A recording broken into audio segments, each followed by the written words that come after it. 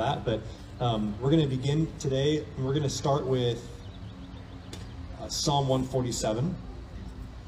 Praise the Lord, for it is good to sing praises to our God, for it is pleasant, and a song of praise is fitting. The Lord builds up Jerusalem, and he gathers the outcasts of Israel. He heals the brokenhearted and binds up their wounds. He determines the number of the stars, and he gives to all of them their names. Great is our Lord, abundant in power. His understanding is beyond measure. The Lord lifts up the humble. He casts the wicked to the ground. Sing to the Lord with thanksgiving. Make melody to our God on the lyre. He covers the heavens with clouds. He prepares rain for the earth. He makes grass grow on the hills. He gives to the beasts their food, and to their young ravens that cry. His delight is not in the strength of the horse, nor his pleasure in the legs of a man, but the Lord takes pleasure in those who fear him, and those who hope in his steadfast love. Will you pray with me? Lord, thank you that we can be together again today as a community, as a fellowship around your gospel, as an epicenter of your reconciliation. Lord, we're here because we need to be reconnected to you, to one another, and to who we were made to be. Lord, we give you thanks that we can be in this space, in this place where that can happen.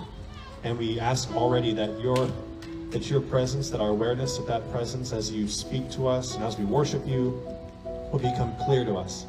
Lord, we pray a blessing over this space and everybody that's gathering. We pray that you would lift us up now to be in communion with you as we also are in community with one another. We ask this in your name, God, Father, Son, Holy Spirit. Amen. Well, welcome to worship. Let's praise him. If you don't have a song sheet, there's the words. We have a little area for kids being set up over here. So if you have a little one and you want to go over there in the grass, Pastor Christy is going to be doing some stuff over there. And yeah, let's worship the Lord.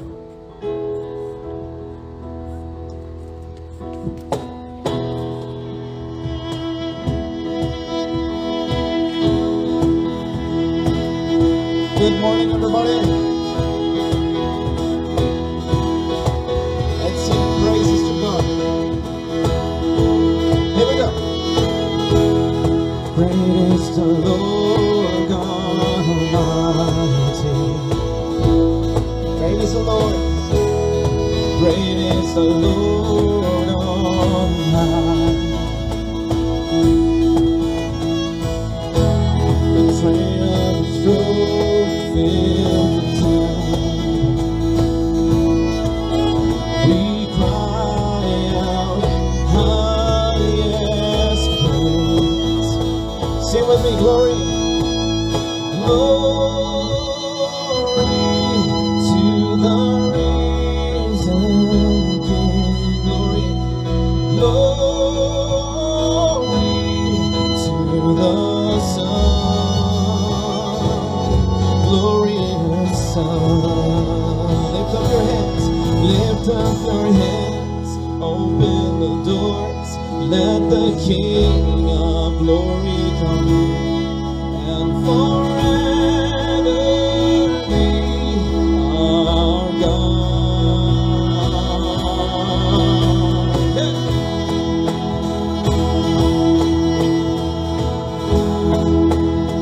All right, help me out here. Holy is the Lord God Almighty. Holy, holy is the Lord on high.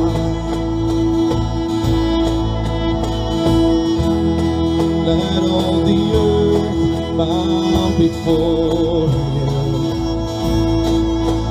and crown you Lord of all. Sing glory, glory to the risen King. Glory to the Son. Glorious Son. Lift up your heads, open the doors, let the King of glory come in, and forever be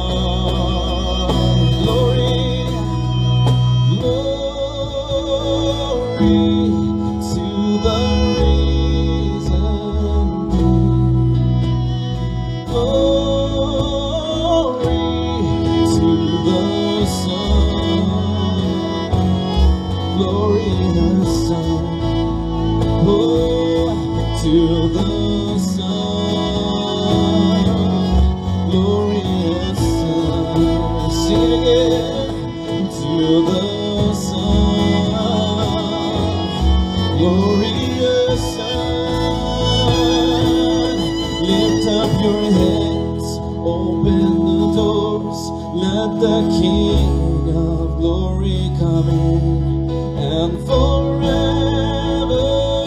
be our God. Lift up your heads, open the doors, let the King of glory come in, and forever be our God, and forever be our God, and forever be our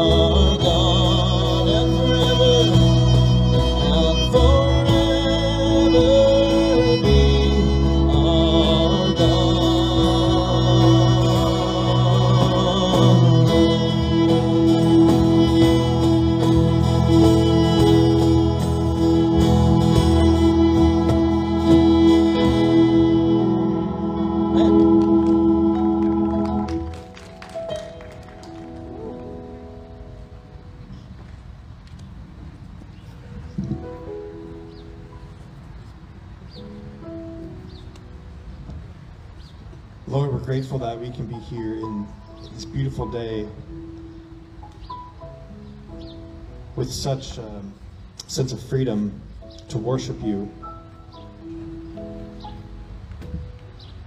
And Lord, we want to be responsible with that. We want to use this time as a treasure that it is, and to be open to now what you would have us hear. We know that when we open your scriptures, that thanks to your Holy Spirit, we actually are hearing from you.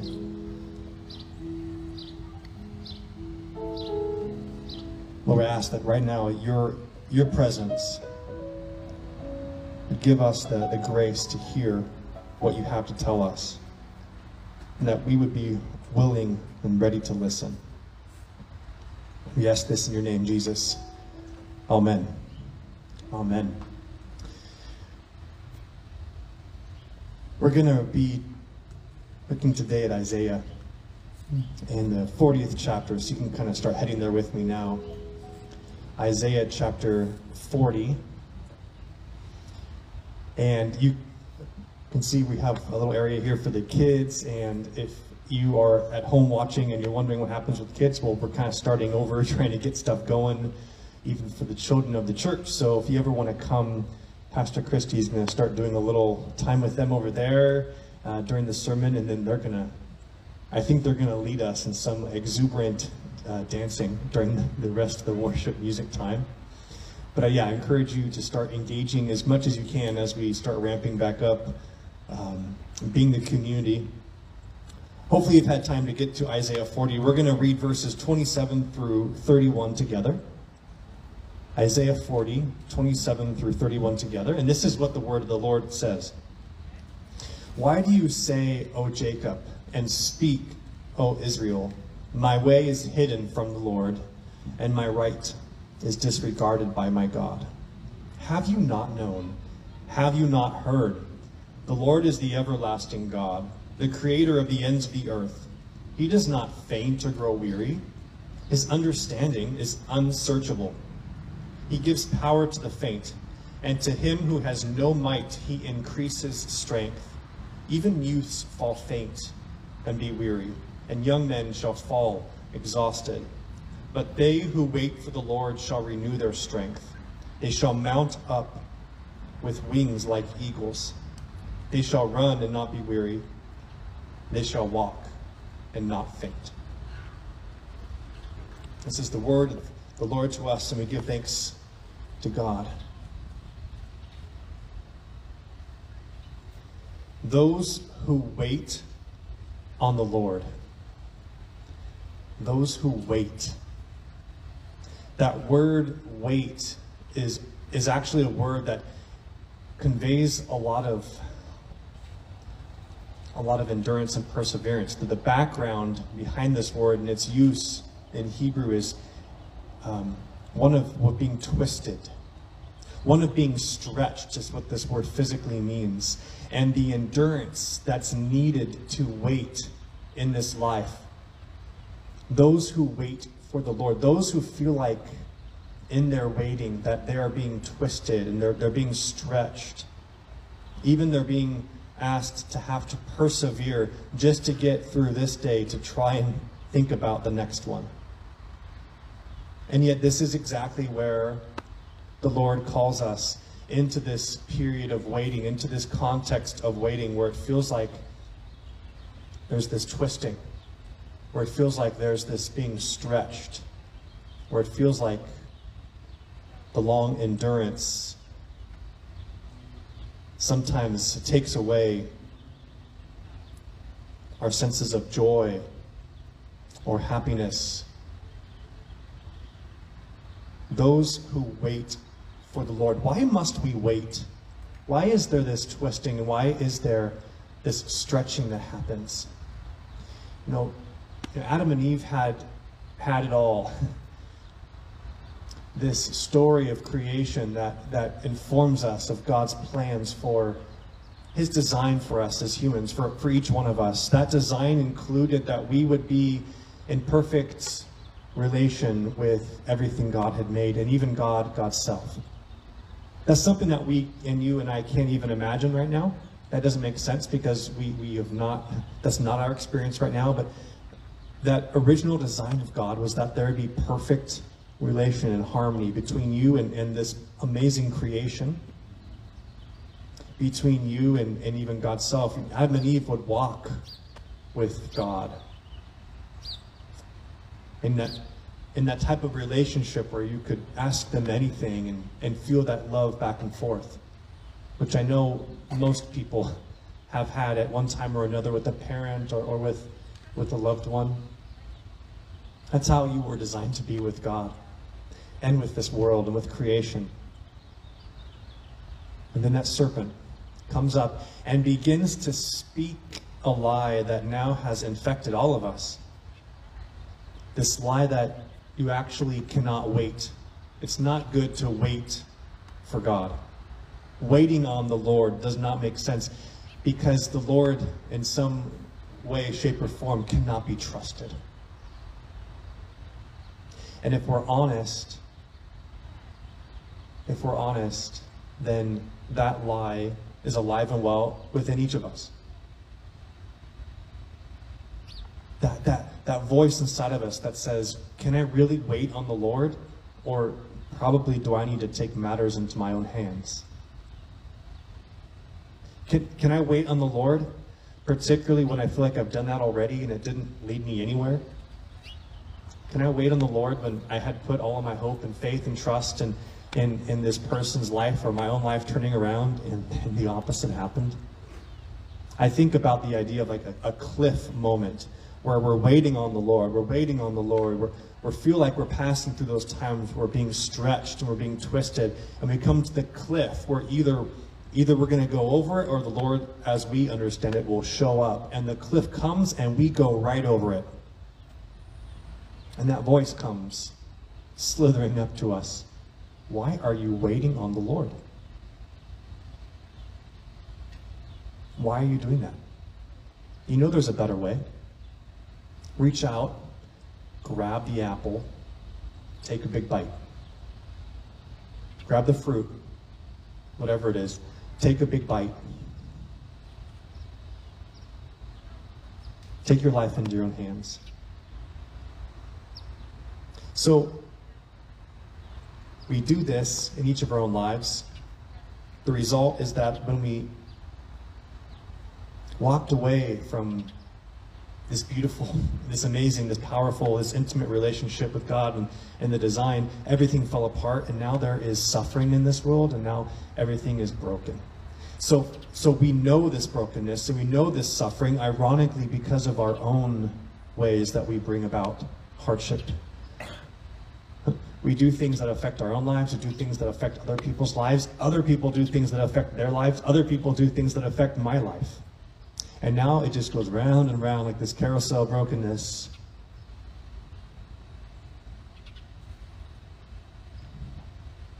But we also wait for another reason. We're also twisting and turning, and being stretched, having to persevere for a second reason. You know, Jesus promised that he's going to come again, but has he? Maybe it's because of our own hands that we're living in this fallen world, but his promise is he'll come again and make all things new, but he hasn't yet. And so we're waiting because of that also. We're waiting because of how we broke it, but we're also waiting because the one who will fix it has not yet come again.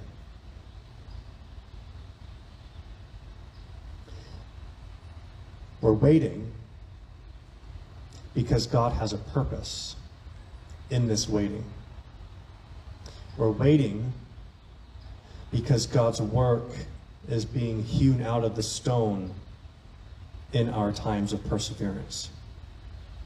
James is bold enough to begin his letter to the church like this. Consider it pure joy, or utmost joy, like the purest form of joy, when what? When you face trials of many kinds. He's like, you want the pure stuff?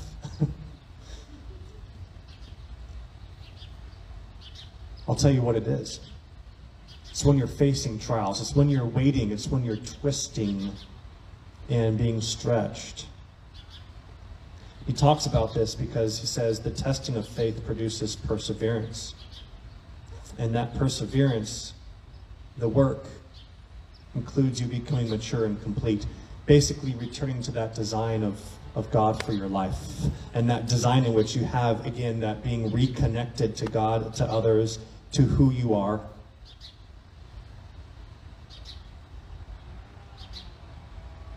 In here in Isaiah, we're being given this idea that waiting is a good thing, but there's promises attached to this. And I want to be quick to remind us that this is not something that I'm making up. This is something that we're seeing directly from Scripture. The Lord says, for those who wait on the Lord, okay, and this is verse 31, but they who wait for the Lord, they shall renew their strength. And then he gives us, there's two images here. One of being able to run and not be weary, to walk and not be faint. I'm going to call that a quantitative strength. And then they shall mount up with wings like eagles. And I want to talk about a qualitative strength. If you wait for the Lord, first there's this quantitative promise.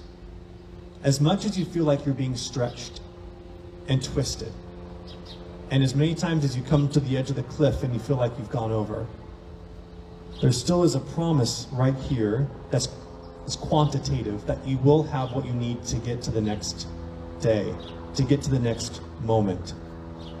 This idea that you will run and not be weary. You will walk and not be faint. You will have what you need to get to the end. I'm reminded of Israel passing through the desert. What are the needs of people passing through the desert? Well, water, God gives them that, and also food. What did God do for their food? Every day, bread would fall from the heavens like dew, and it would be on the ground, and they would come out and they would be able to pick it up and eat it. But what did God say about that bread? Were they allowed to store it up and save for the future? No, in fact, God's direct command was, don't do that, because it's not going to work. I'm going to give you bread for today, and tomorrow you're going to need to still depend on me. Because he knows that within our hearts is still that same lie that we can't wait on the Lord. We shouldn't wait on the Lord. So even there in the desert, you see God already trying to work on our hearts, already trying to work on our minds, our orientation to once again be those that are waiting on him, those that are hoping in God, those that are looking for our future in God, even day by day. It can't get more practical than that. I'm giving you bread today. You have no idea what you're going to have tomorrow, except that I'm going to give it to you. In fact, the Israelites tried in the desert to save up food, and what happened? It went rotten overnight. So much of our lives go rotten overnight when we try and wait on something else than the Lord. So there's this quantitative promise that God will give you the bread you need for today. Now, it's not a promise that says your life is going to be perfect. it's not a life it's not a promise that says you're not going to know suffering. In fact, this is one of the things that Jesus also promised, is that we would go through trials. He promised those closest disciples of his even that they would end up dying for him. But the quantitative promise is that each and every day we're going to be given what we need, and even it will be felt by us, if we do this the right way, as pure joy, as utmost joy. How does that work out in real time? I can't tell you that. There's something mysterious about this. There's miracle about this, that God is working out in each one of us, the restoration of how we were created to be. And part of that is, if we are waiting on the Lord, we receive everything we ever wanted, even when it would appear illogical to us, because we're with our own eyes seeing people we love go through such hardship, or ourselves approaching that edge. But it's not just quantitative. The promise is not just that we'll walk and not grow weary.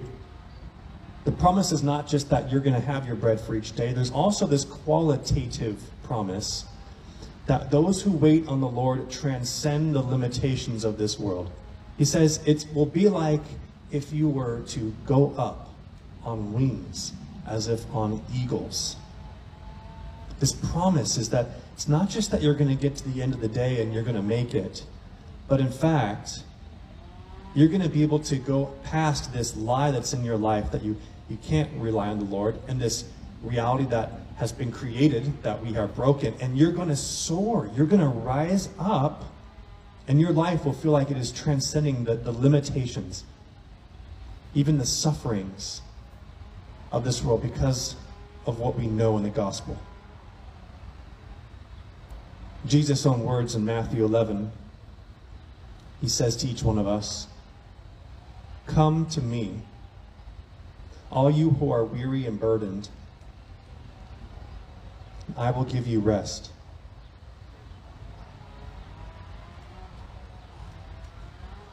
I love it.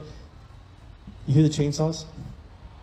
This is the real world, okay? Jesus, sometimes when we think of the Bible and we're in church, it's like we're separating ourselves from the world for a little moment, and it's like the promises are for inside, and then we actually live outside.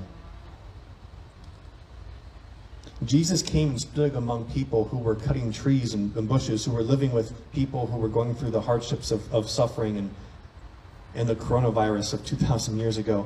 They're going through the realities of cancer, going through the realities of hardship financially. And he said these words, "Come to me, all you who are weary and burdened, and I will give you rest.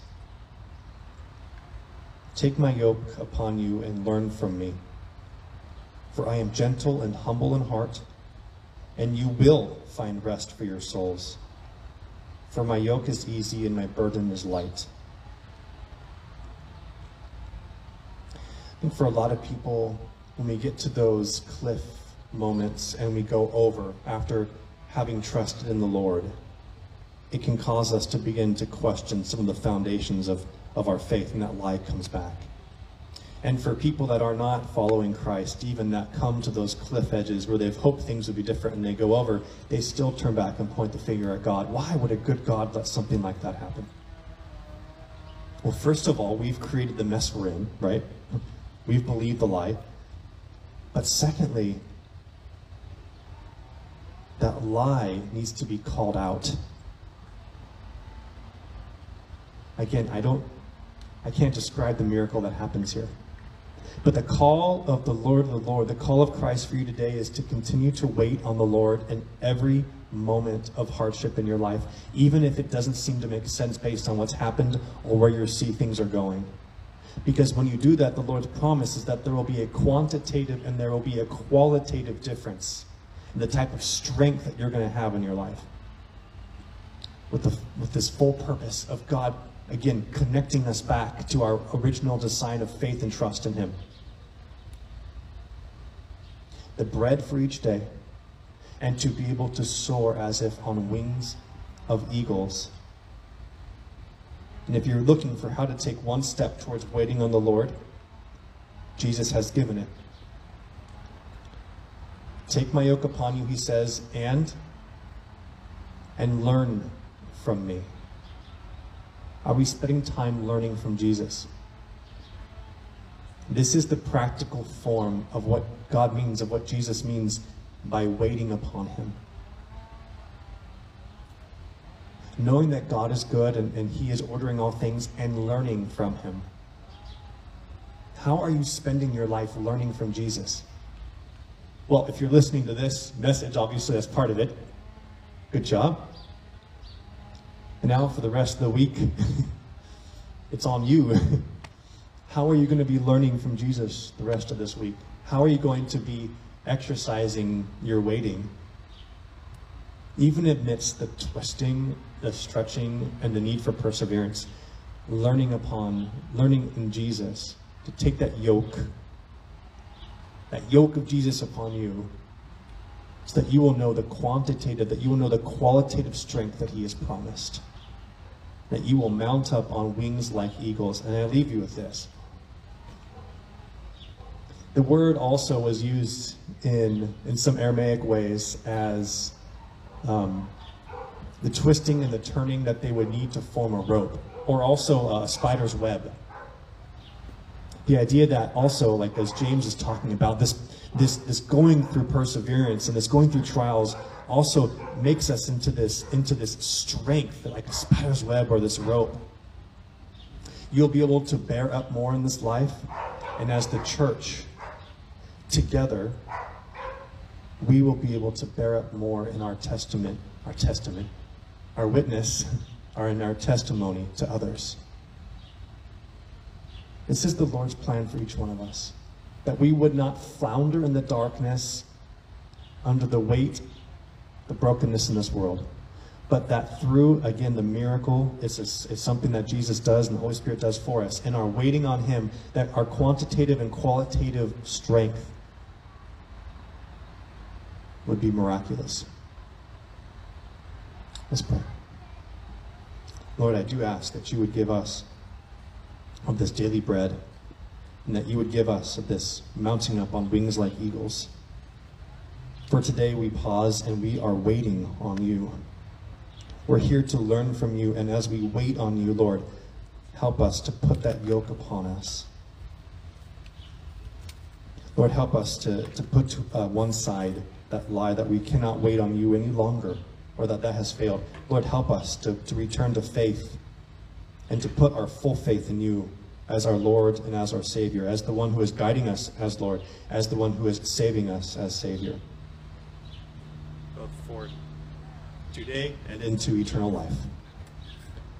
In the name of God, Father, Son, and Holy Spirit, we pray. Amen. Let's